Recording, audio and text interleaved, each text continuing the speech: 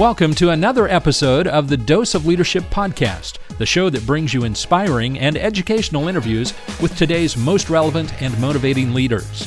Each episode is dedicated to highlight real-life leadership and influence experts who dedicate their lives to the pursuit of the truth, common sense, and courageous leadership. And now, here's your host, Richard Ryerson. Hey, welcome to the show. Richard Ryerson here, continuing our special entrepreneurial and leadership series brought to you by my friends at Equity Bank. Great conversation today. These conversations just keep getting better and better. John Rolfe is the guest today, and what can I say about him? Again, another great entrepreneur, great servant leader. We talk about service and sacrifice a lot in this conversation. We talk about agape love, which you've heard me talk about on the show if you're a regular listener of this show. I think it's at the core, it's at the essence of leadership. And we talk about curiosity, a lot about curiosity, and how it's a prerequisite for this type of leadership that's so needed and is so effective. It's a really fun and deep conversation on that front. John was born and raised here in Wichita, and after graduating from Baylor University, he worked for the National Student Leadership Forum in Washington, D.C. in 2002, and he moved back in Wichita then in that year and to work in the family business, Sasnak Management, and where he is now the president. And Sasnak owns and operates over 60 Carlos O'Kelly's and Applebee's restaurants across 10 states, along with 2 breakfast concepts here in Wichita called The Good Egg and Homegrown. He currently serves as the co-chair of the Greater Wichita Partnership and on the board of Intrust Bank and the CEO Forum. John has served as the chairman of Visioneering Wichita, and he has sat on the boards of the Wichita Children's Home, United Way of the Plains, the YMCA, and the Wichita Metro Chamber of Commerce. He's married 12 years, 5 children, which is just amazing. Looks like 3 boys and 2 girls. So we talk about all of that, how leadership in every aspect of your life is so critical. You're really going to enjoy this conversation, particularly if you understand the concepts of agape love style of leadership where it's you sacrifice so others may prosper. Again, this show is brought to you by my friends at Equity Bank, a team that completely understands the mindset of what it takes to be a leader, an entrepreneur, particularly of a small business. It's been exciting to have Equity as part of this series. It's been exciting to watch them grow into one of the fastest growing banks in the Midwest. Equity Bank is listed on the NASDAQ exchange and has locations across Kansas, Oklahoma, Missouri, and Arkansas. And again, clearly, this team understands you as a leader, understands what it means to lead, understand what it means to be an entrepreneur, and what it means to grow. So if you feel like your current bank is more of a follower than a leader, then I suggest you work with this bank, a bank that truly understands your needs. Go check them out at equitybank.com. Thanks for listening. Now let's join this exciting and engaging conversation with entrepreneur John Rolfe here on this special entrepreneurial and leadership series on Dose of Leadership. Well, John, I'm so excited to meet you. Thanks. Welcome to the show. Very glad to be here. I appreciate it. My first ever podcast. First ever? Yeah. Oh, wow. You're going to enjoy it. It's going to be fun, right? Yeah. I guarantee it. You know, I'm always interested talking with entrepreneurs, particularly with, man, you're running a lot of stores, a lot of restaurants. Entrepreneurship, from what you're telling me, has been in your family from a long time, right? You're a second-generation entrepreneur. Yes, sir. How did it start for you? Where did it start? You're surrounded by it? When did you get the entrepreneurship bug, or has it always been with you, or what? Well, it's funny. In our family, my dad and uncle actually always resisted the idea of being considered entrepreneurs. They were farm kids, right? And saw opportunity and felt like they worked hard, and then people called it entrepreneurship later, even though they were right in the formation of Pizza Hut, right? Applegate's Landing. They created their own concept, Carlos O'Kelly's, along the way, right? And I think I'd probably say similar to me in the sense that entrepreneurship generally, when it was talked about as I was growing up, was you got to be out of a garage for a while and then you grow something out of nothing. What I've found is that entrepreneurial thought is useful in many situations. It can be applied whether you're trying to solve issues in a community, issues in your business, issues in your home. But also the thing I've noticed is that a lot of entrepreneurs seek opportunism. They see it everywhere they look, and they have a risk tolerance that they're willing to try things to learn. I love that you brought that up because it's been one of my big pet peeves. Because it almost drives me crazy when in this town we're notorious for it. There's like a separateness, right? And it's like, oh, well, you're born an entrepreneur. You either have it or you don't. It's that. When you look back, it's almost like we've been deconditioned to be, and I wouldn't even say entrepreneurial, to be innovative. Right? Yes.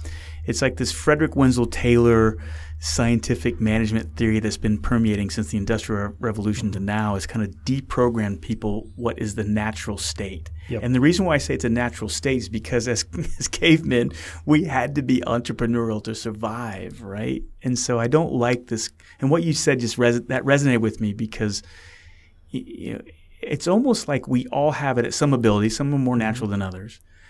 But to me, as I've gotten older, as I've become more entrepreneurial, I realize I've always had it. It was just getting somebody to help me reveal what was already there. What are your thoughts on that? I totally agree. I tend to think of it in terms of curiosity oftentimes. Yeah.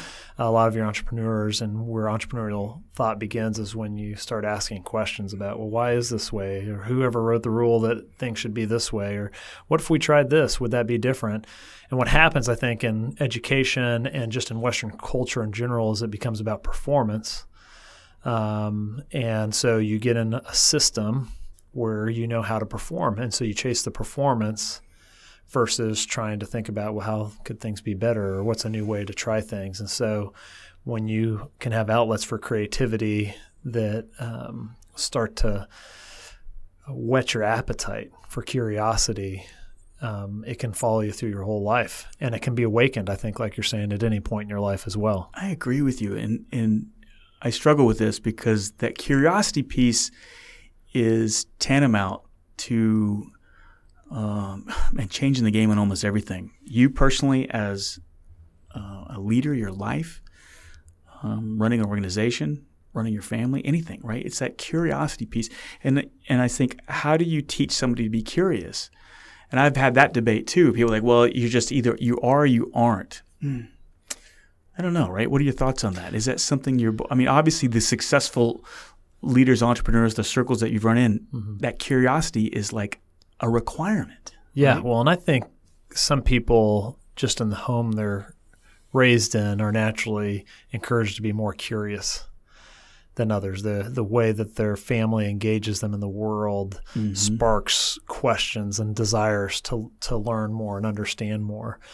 And then there's homes where that's frowned upon more. Get in line, perform, get things done, don't stray, and or just ignored and not that stands not flamed, and nurtured.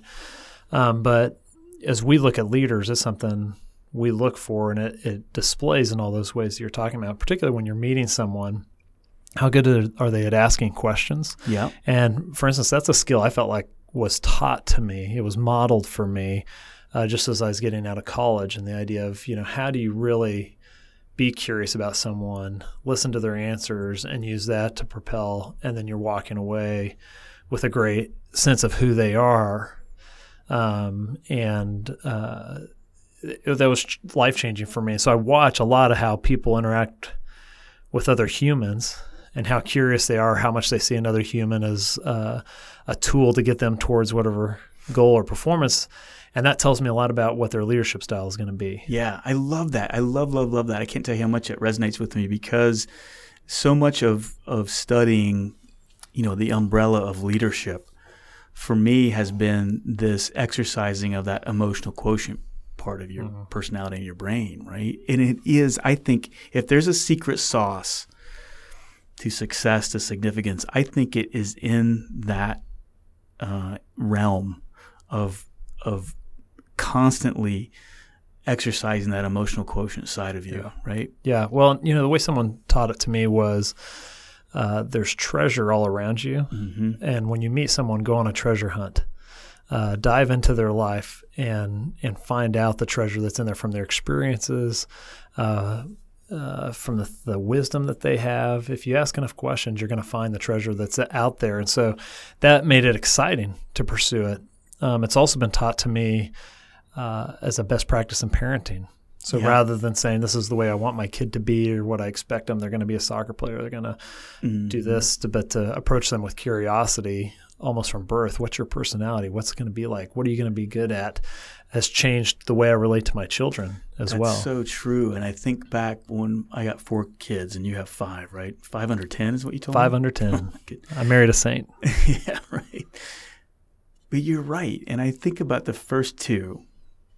And I had like the first 2 real same age apart, and there was a little bit of gap, and then the second 2. And they're all 4 of them are great.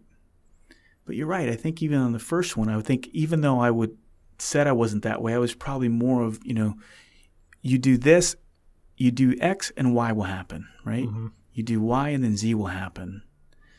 With the other 2, I'm not that way. And I'm not that way with any of them now, but you're right. It's like, I'm curious, what do you want to be? Who do you see, Yeah, and it's really what's interesting about the human experience, because you think about when was the last time you're curious about your spouse or a friend or someone you've worked with for a long time? And people are dynamic. They're always changing. They're always learning. They're having their own experiences. They can see the same thing happen that you see and interpret in a different way. And it's been important to me to learn to stay curious. Yeah. Right. We never figure each other out. Never. I've been married 12 years and I've not figured out my wife totally, and she's not figured me out. And we don't get bored with each other that way if we can remain curious. Well, I've been married 26 coming up here in a couple of weeks, and it's the same thing. You're right. And I think and I've talked about this on my show before about the rocky patch that we had. We almost got divorced 10 years ago. And I can tell you we're still together, and I think, and it's because you're right, that curiosity factor has gone into overdrive. My career, everything, leadership, it's when I started becoming more curious where things started to open up, right? It breeds intimacy. It shows you how you can care for someone. It helps you understand your own vulnerability. Mm-hmm. It's wonderful. Man, I love that. And it is the key, I think, and when we talk about leadership on the show, I really do think that is I think there are 3 currencies that we're not so good at: authenticity, vulnerability / transparency, and courage, right? And the key to kind of unlock those currencies, I think, really is curiosity, right? Yeah, and a little curiosity about yourself and what are your real convictions. Right. I think we miss that in leaders and in brands. We expect that their conviction is whatever's in their own self-interest. And it's always interesting to us when someone's willing to sacrifice some upside for themselves because it contradicts a core conviction they have as a leader. Right. And that's when we talk about on this show and I've talked about leadership is love. Leadership is influence. To become influence, it's about adding value. To add value, you got to come from a loving place. Mm-hmm. And people are like, what do you mean love? Not the squishy type of love that, if I told you I loved you and didn't make you uncomfortable, but I love you in the agape sense of where I'm sacrificing so that you may prosper. Yep. Easy to understand with your kids. You naturally kind of do that, I think, from natural. But for me to do that to you, and we're peers even, and we're competing for the same scratching and clawing to get to the top. If I sacrifice so that you may prosper, it may seem like I'm not going to get my needs filled, but the reality is, may not be in the time frame that I want, but my needs will be overflowing. All those things I'm chasing will be overflowing with abundance, right? Yep. If you do it that way. That's what I'm hearing from you. Yeah, I totally, love is a central part of our leadership structure at our office and mine in my own life. And not only do I think it provides better results, I think your team, as they know that you care for them, as they care for each other, as they feel the safety in that, they perform higher, they enjoy their work more. But the thing that I've seen through many career arcs now, having been around this business since I was born, is the thing that matters at every retirement party is the lives that people touched, the opportunities that they took to show love and care for the people around, whether they were peers, their boss, people that worked for them, to create opportunity to go the extra mile to teach them something. That's where the tears are at those. And we're not talking about the growth during second quarter of 2009, right. Whatever it is. Yeah.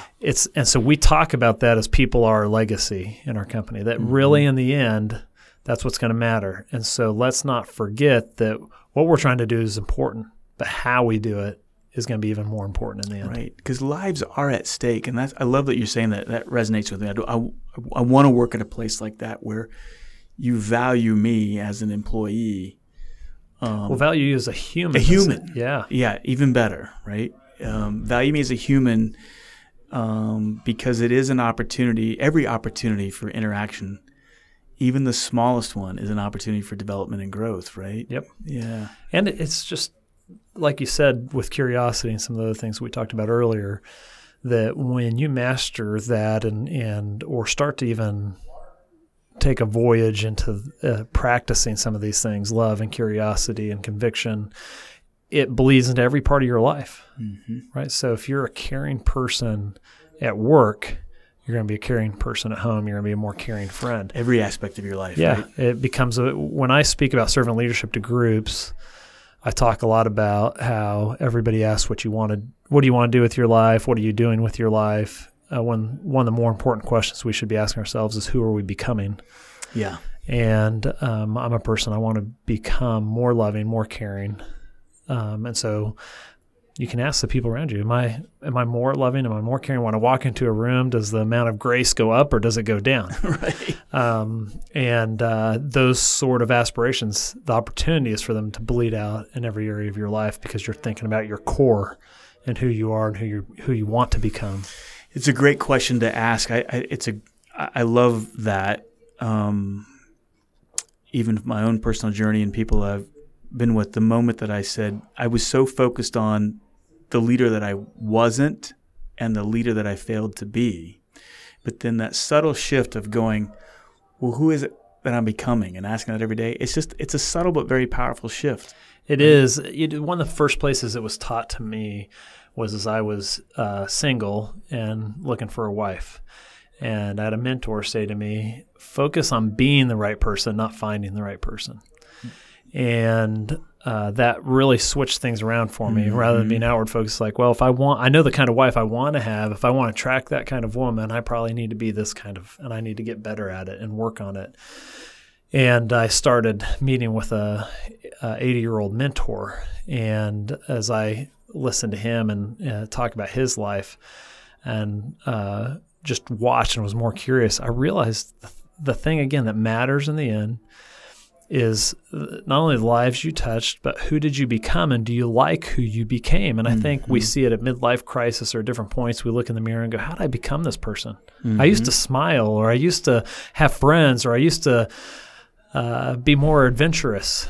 And you say, well, what happened? Well, we spend all this time focused on what we're doing, which we have to do, but we spend almost no time thinking about who are we becoming? Who do we want to become? Well, even when, you're a great point. And even when you're sitting there going through, okay, because you have things to do, things that you don't necessarily want to do, but have to do at times because you're doing. But if you know, and you're talking about self-awareness, which is critical, and we talk about that a lot on the show, and it's a critical step towards, I think, getting to leading what I call a significant life, not a successful life, but a significant life. You got to go back and say, well, who am I becoming? And that becomes the litmus test, so that when you are in the middle of doing, every now and then you can at least throw it up against that litmus test and say, whoa, this ain't tracking. Right? And you can leverage your doing into your becoming. Exactly. I found too. So if you say, okay, I'm doing this at work, I want to become this kind of person. Right. For instance, like I want to become someone who's reconciled. Like when I get to the end, I don't want to have a bitter heart. I want to have a free heart. And so I need to be reconciled along the way. Well, that's something you can practice at home, but also at work.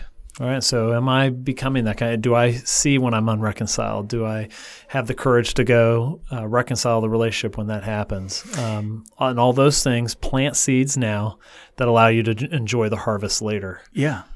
Yeah. I know it's such common sense, but I think the problem is, and I know I'm guilty of this, and this is why my marriage almost dissolved.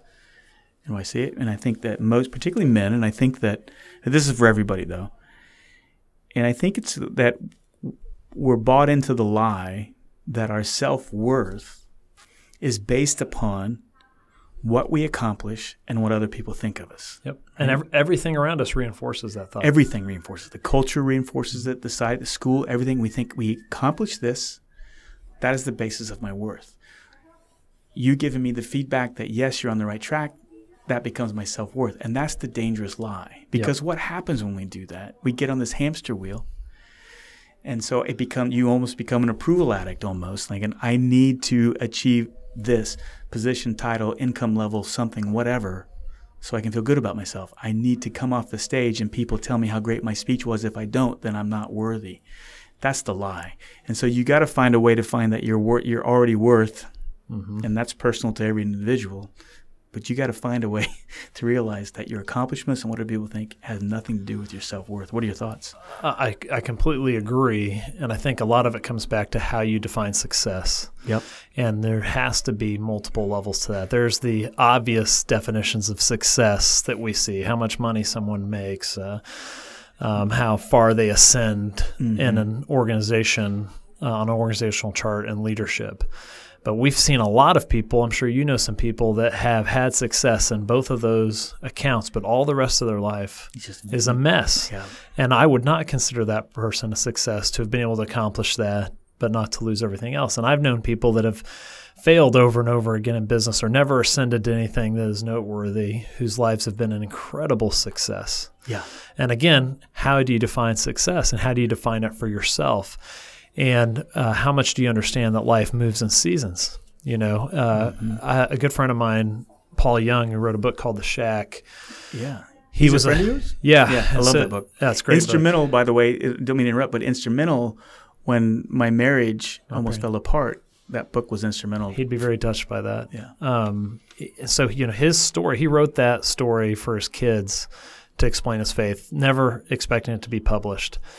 And he was working 3 jobs at that time, and he had been had some personal failings that had put his marriage on the rocks, had bumped him out of full-time ministry. He was working 3 jobs to scratch by. They lost their house that they'd loved. A failure on many fronts in that way, yet fighting for his family, fighting for his marriage, throwing himself out there, a success in many ways. And then he gets this worldly success where he has one of the best-selling books of all time, all around the world. It's been turned into a movie. And the way he framed it up is he goes, success and failure test the same person in different ways. He goes, I like to think of it like a 2-liter bottle. You can crush that 2-liter bottle and then pull it back out and see where the deficiencies are, or you can blow it full of air and see, you know, where it's weak and where it's. And he goes, you just get tested in different ways, but you're still the same person. And so you can't let, as the seasons come, where some things you're going to try to do that you'll be successful at, some things you're going to try and do there, that can't tell the story about who you are and what your worth is. And if you haven't gotten back, if someone said, you know, who are you? And your only answer is, well, I'm a restaurateur, or I'm the vice president at this, or I'm a pilot, whatever it is. Well, that's what you do. That's not who you are. Exactly. And so I think when you can have a better definition of who you are, we walked through a really hard time in our business where I had to restructure our Mexican brand, Carlos O'Kelly's, and close 17 restaurants in one day. Wow. And we were teetering towards whether having to bankrupt the concept during that time. And I was like, man, I'm going to be the kid who took over the family business and bankrupted it. And I'm going to wear that B around my neck, and people are going to think that. And I had to get to this place where it's like, well, if I do that, if I walk this, that doesn't mean I am a failure.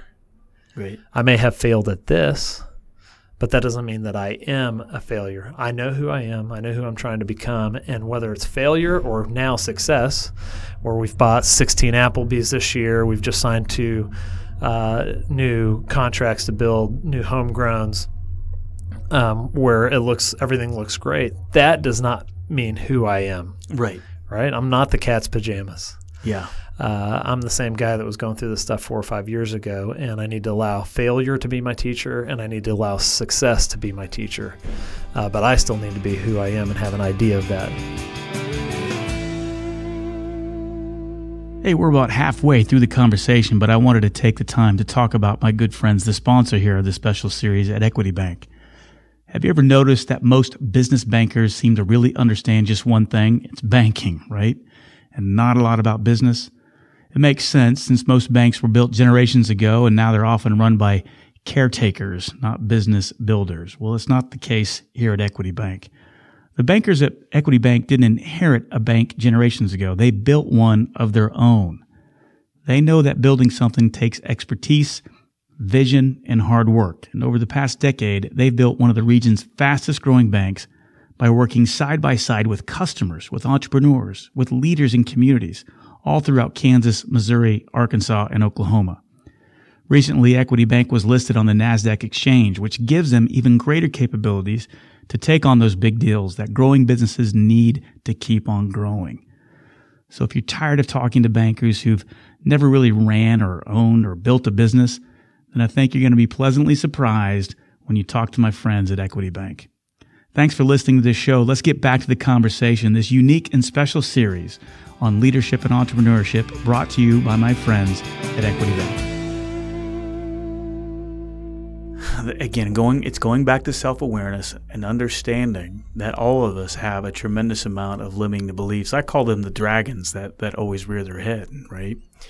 And the moment I stopped worrying about, or at least for me, when I realized that there's always going to be a dragon, right? It was almost a relief. Mm-hmm. And to me, it's the difference between a professional and an amateur. The amateur celebrates the fact that we cut the dragon's head off today and then panics when the next one shows up tomorrow. Yep. The professional understands. We'll celebrate and we'll accept the fact and we'll release and let it go, and we'll crack open a beer or wine and celebrate and say, we did good today, John. Yep. But tomorrow. And if the dragon wins today, there is still tomorrow too, right? That's right. I think the professional gets that. Yeah. And the professional is okay with that. And so to me, it's been a mindset of getting disciplined enough that that's okay. That's just how it is. So I'm going to enjoy the process of becoming the best dragon slayer that I can. And becoming a dragon slayer means you really dive into the self-awareness of who you really are and not beating yourself up and not focusing and figure out where your strength is, where your lane is, and put 80% of your love and attention and energy into that Yep. lane. Whereas in the past, I'd put 80% of my time, energy into where I sucked, right?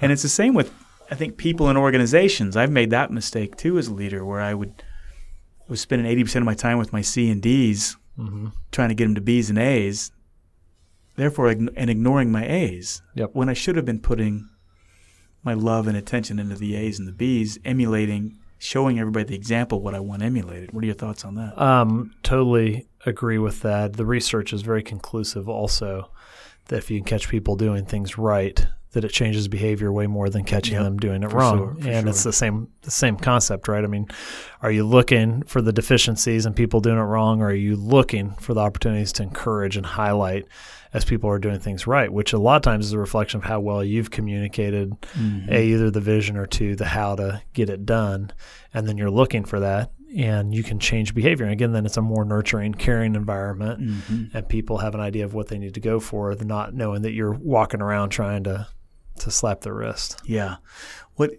How do we get there, though? That seems to be the big question. Myself, when I've coached people, discipline, habits, those words come in, they scare you, right? Because we've all said, yeah, this is who I'm going to be. Yay, I'm going to. And even if it's losing weight, changing a habit, it's so stinking hard to change personal habits. Yep.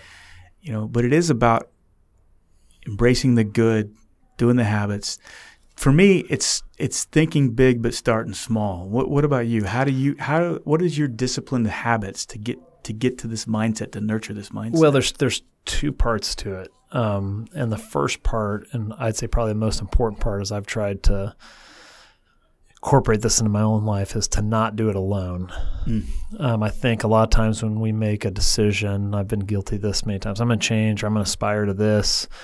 We go after it and we either get distracted or worn out. But when we can share our aspirations or who we're trying to be with a small group of people that care about us, they can help. I used to think it was more about accountability, where it was like, catch me when I'm doing it wrong. What I found is what I need is just continued encouragement and to keep me out of the gutters on the side. And another harvest that you to reap later is if you make that choice to be vulnerable as we discussed earlier, in that way, to say, this is who I'm trying to become. I want to become this kind of person, and check back and ask, am I becoming this kind of person? Do you see it at work? Do you see it at home? I'm wanting to be a good father. Well, you haven't been home, like you're traveling, 80% of the time. How's that working for you? Being willing to ask those kind of questions, but then to also say, hey, I saw you with your son the other day and you did this, and I thought that was great. That is what helps you carry on, to me, in those processes, which what we're talking about generally are processes and disciplines, like you said, that you build and then you carry on. Yeah, not doing it alone. I love that. You can't do it by yourself, so get over it. But then have the courage to be vulnerable to somebody, whoever it is. Hey, I need your help. This is the type of person I'm wanting to become. And you're right. I used to look at it that way, and I think I even still did. That was kind of eye-opening that you said it that way, because I was like, hey, I need an accountability partner. I need someone to hold me to the task or hold my feet to the fire. But you're right. When I've had that support in the past by mentors or a spouse or whatever, it wasn't so much of the accountability. Why it was the support. It was like, and then the reassurance that, hey, you did this great, reinforcing the behaviors. And that is a lesson learned when you're trying to get your folks at work, celebrating the behaviors that you wanted emulated, right? Yep. And that needs to be, again, the vulnerability, even as a leader, to communicate, hey, this is where we want to go. This is what we want to try and do. And by the way, this is who I'm trying to be as a leader. And I invite you to tell me, when you see it and when you don't see it. But I'm willing to put myself out there and say that these are my convictions, and these are the things that are going to be important to me. And this is what I think we can do together if we share some of these values, what we can accomplish together, and that we'll all be proud of. I just thought about something in the past when I've asked a lot of times when you do consulting and people want to know what's going on, what's the real. Senior leaders are always trying to find out what's going on in their organization and get the feedback, right? And we do these anonymous surveys, which I'm not a fan of, because I still don't think you get the true aspect of what's really going on. And I found that the question that you asked, it's a two-step process. If you've already set up, you've done the work as a leader, saying this is who I want to become, this is the type of organization I want to be. Then you can ask that question: how am I doing as a leader? How can I become a better leader? As opposed to me asking you, hey, what am I good at and what am I not good at? What don't you like about me? Because if I ask you, then I can throw it back at you. Right. But if I ask you, hey, this is what I'm trying to become, John, tell me, how am I doing? What can I do? What am I not seeing to get there? Then people are more apt to be a little more open, because it's not as threat. Yeah, it's an invitation. It's an invitation, right? And we use that word a lot in our businesses. When someone comes to work for you, there's mission statements and purpose statements, and we've used those things. What we're using now is when we invite you to be a part of this company, what are we inviting you into? And I think you can think about that as a human as well. What am I inviting other people into as they attach themselves to me, whether it's a spouse or a kid or a friend or a coworker? What will I be able to add to their lives? What am I hoping that they'll add to mine? All those sorts of interpersonal type things. Did you walk into this mindset? Has it always been with you, or did you have kind of a splat moment, epiphany moment where you shifted? Is this new for the organization? Is this new for you? I mean, what happened in your life that you have such a healthy perspective on it, where most people your age don't have it? Let's be honest. Well, I was fortunate to grow up in a household where curiosity and treating people with respect and decency, hard work, all those things were promoted. And I left my house after high school knowing that I was loved, right? Really important, and having a curiosity to learn and to grow. And then I had just a great wealth of mentors along the way, where I would just meet with someone and ask them to coach me. And then I had a lot of opportunities for leadership experiences and opportunities to test that. Then I started mentoring some younger people, which helped shape some of that, so I could know of the things I'm being told, what's true and not true, and I'd test things. And I was fortunate enough to find friends that were also curious around the same things. And so as we moved into that, my dad and uncle started the business together. My uncle passed away in 2011. It was really my dad and I. He was very much on board. a lot of the way that we're articulating things now in our company are built on the foundation of how they chose to run things. You know, they treated people with respect, and they had integrity, and they generated results which cared for people. And so as we now articulate our values as respect, results, and relationships, well, all that was present, and now it's voiced, and there's a little more power and energy to it because you know where you're headed. Yeah. But it was embedded. It was embedded in my DNA just because of the home I grew up in. And then through mentors, I felt like I was able to accelerate my learning around this. Like I said, I was mentored by an 80-year-old person, and I'm 30 at that time. Right. And you can imagine there's times I'd ask him a question because I just can't take an 80-year-old head and put it on a 30-year-old body, you know, but there's a lot that I was able to learn from him. And so we're just rolling out a new articulation of all this into our company, which I think brings a finer point to it. But the essence of it was being practiced and alive inside. Yeah, love that. What a blessing for you to have that be brought up in that and to be aware of it. You know, I mean, it's tantamount. I'm excited. I would be excited to see, you know, that in play, because I think it's so lacking in so many cultures and organizations that these ideas that we're talking about here, nobody talks about it. Or at least I'm always running up against it. And I think we have this belief that business is about making money, or creating value, however you want to. And so that's what it's about. And that's just such a one-dimensional approach, in my opinion, that misses. There's just this thing that happens in our lives where early on and as we go, it's about what we do, and in the end, it's about who we became, and we spend all the time up front talking about what are we doing, and I think we've been afraid at different points or didn't see it as the place of business to have those types of conversations, but it's getting more and more open to that.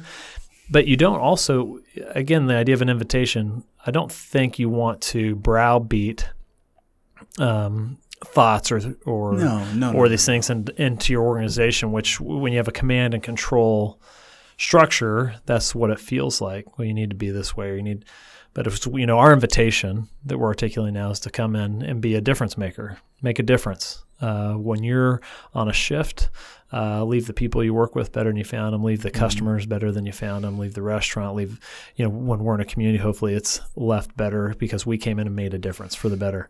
Well, it's a great invitation, and we talk about human flourishing and thriving, and as we try and achieve that, when people spend so much of their life at work, can it be a place that enhances their life, right? Can they flourish there? Can they find the best parts of who they are and they feel like it's being expressed? Absolutely, and then it feeds into their other parts of life that they really want to be at, and it feeds into it. And you're right. It surprises me that we don't see that connection. And I guess I didn't either. I say that, and I didn't back then because it was all about hard charging 50, 60, the next level, the next income level. And I wasn't. And then at home, my wife said, "You're not here. You're not even present." Yep. I'm like, "I'm doing this for the family." No, I wasn't. I was doing it for my own ego and self-worth, right? And until you can finally get honest and authentic about who you are, what you're trying to do. And to your point, I love that you said, I think a lot of it, if there's any obligation about why we do any of this, and it doesn't matter what the product is, it really doesn't. If you can get people to understand that the only obligation that we really have, I think, and why we're here, and it gets to the purpose, and that can get complicated for people. But sometimes I make it simple by saying we're obligated just to make the campsite better than we found it in every situation. And I love that how you said that. That resonated with me. Is like, look, be a difference maker. No matter how small the task may seem, what can you do to add value to make this place better than you found it when you came into this? Yeah, sometimes that's just something as simple as a smile.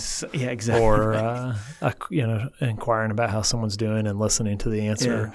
Yeah. Sometimes that's about doing something just a little extra, and sometimes you get to do something extraordinary. You see an opportunity, but when your eyes are set on that, you see the opportunities. When it's about getting through a shift or getting through it so you can get to the next thing, you miss those opportunities. Yeah. And what I've experienced for myself, when I get so hard charging towards a goal, I can sometimes get blinded to the opportunity to enhance the relationships as well, and miss the long-term fruit for the short term? Well, it's because we, as leaders and entrepreneurs, we're always chasing the big idea. We want to be responsible for the big idea or whatever because we think that's where everything's going to change, and it can dramatically change our lives for the better.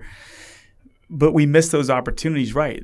The glance, the nod, the 5 minutes of how you doing, and those are leadership opportunities that transform the culture of the organization that leads directly. It's the intangibles that I think drive the bottom line more than anything else. When people start talking about bottom lines, like, oh, we don't got time to talk about leadership and all this other fuzzy, touchy-feely stuff, is like the intangibles drive the bottom line more than anything else. Well, and the performance of the team just gets better. Absolutely. If they feel safe, if they feel engaged, they feel like they're flourishing, if they feel cared for, the dynamics of the team is when you start to see the return that is greater than the sum of the parts. Absolutely. And that's the magic, and that's what makes it so fun. Yeah. And you see people coming alive.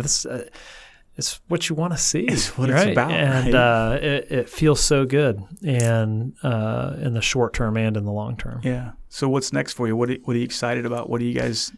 What's part of the journey? So I've spent the last year and a half reorganizing the company and rebuilding the executive team and our approach, and so it just feels like we're a loaded spring right now. We have 61 restaurants, 4,000 employees across 10 states. That's all really exciting. But I think what drives us right now, we're getting ready to announce next week that we're changing our name from SASNAC, which is Kansas spelled backwards. We've been since the early 70s, to Thrive Restaurant Group. And as I mentioned earlier, we're focused, hyper-focused on this idea of thriving and flourishing people. And what's that look like? And so we're inviting them to make a difference because we feel like people, when they're making a difference, are flourishing. And then respect and results and relationships all push towards human thriving and flourishing and autonomy and mastery. All those sorts of things, and we're exploring those of how do you bring them into a system, systematize them, how do you have them across that span of geography, how do you invite your leaders to be leaders instead of just managers, to bring their best and to be growing and flourishing and thriving. So going back to kind of where we started with this idea of curiosity, I'm just so curious to see what happens as we have all our managers together here in about 10 days, and we're rolling this out, the idea of Thrive Restaurant Group, and how we want to invite them into making a difference and with their lives and with their strengths and all those sorts of things. I'm just so excited to see where that goes. And we're also trying to express these values into the brands, and we're articulating that more clearly than we ever have with our Applebee's restaurants. That brand's all about neighborhood, but we're talking about how do you be a good neighbor? What's that look like? How's that actionable? With Carlos O'Kelly's, it's about generosity. Right now, we're teachers are able to eat free these 2 weeks as just a show of our gratitude, and to bring generosity in the world. With Homegrown, it's about cultivating kindness.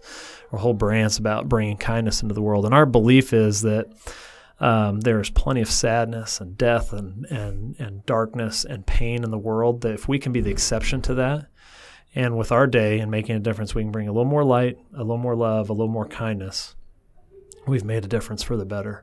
And how does that express itself across the span of restaurants, these different brands, as being the soul of our company and who we are and who we're aspiring to be? That's what we're pumped about right now. That's what I'm pumped about.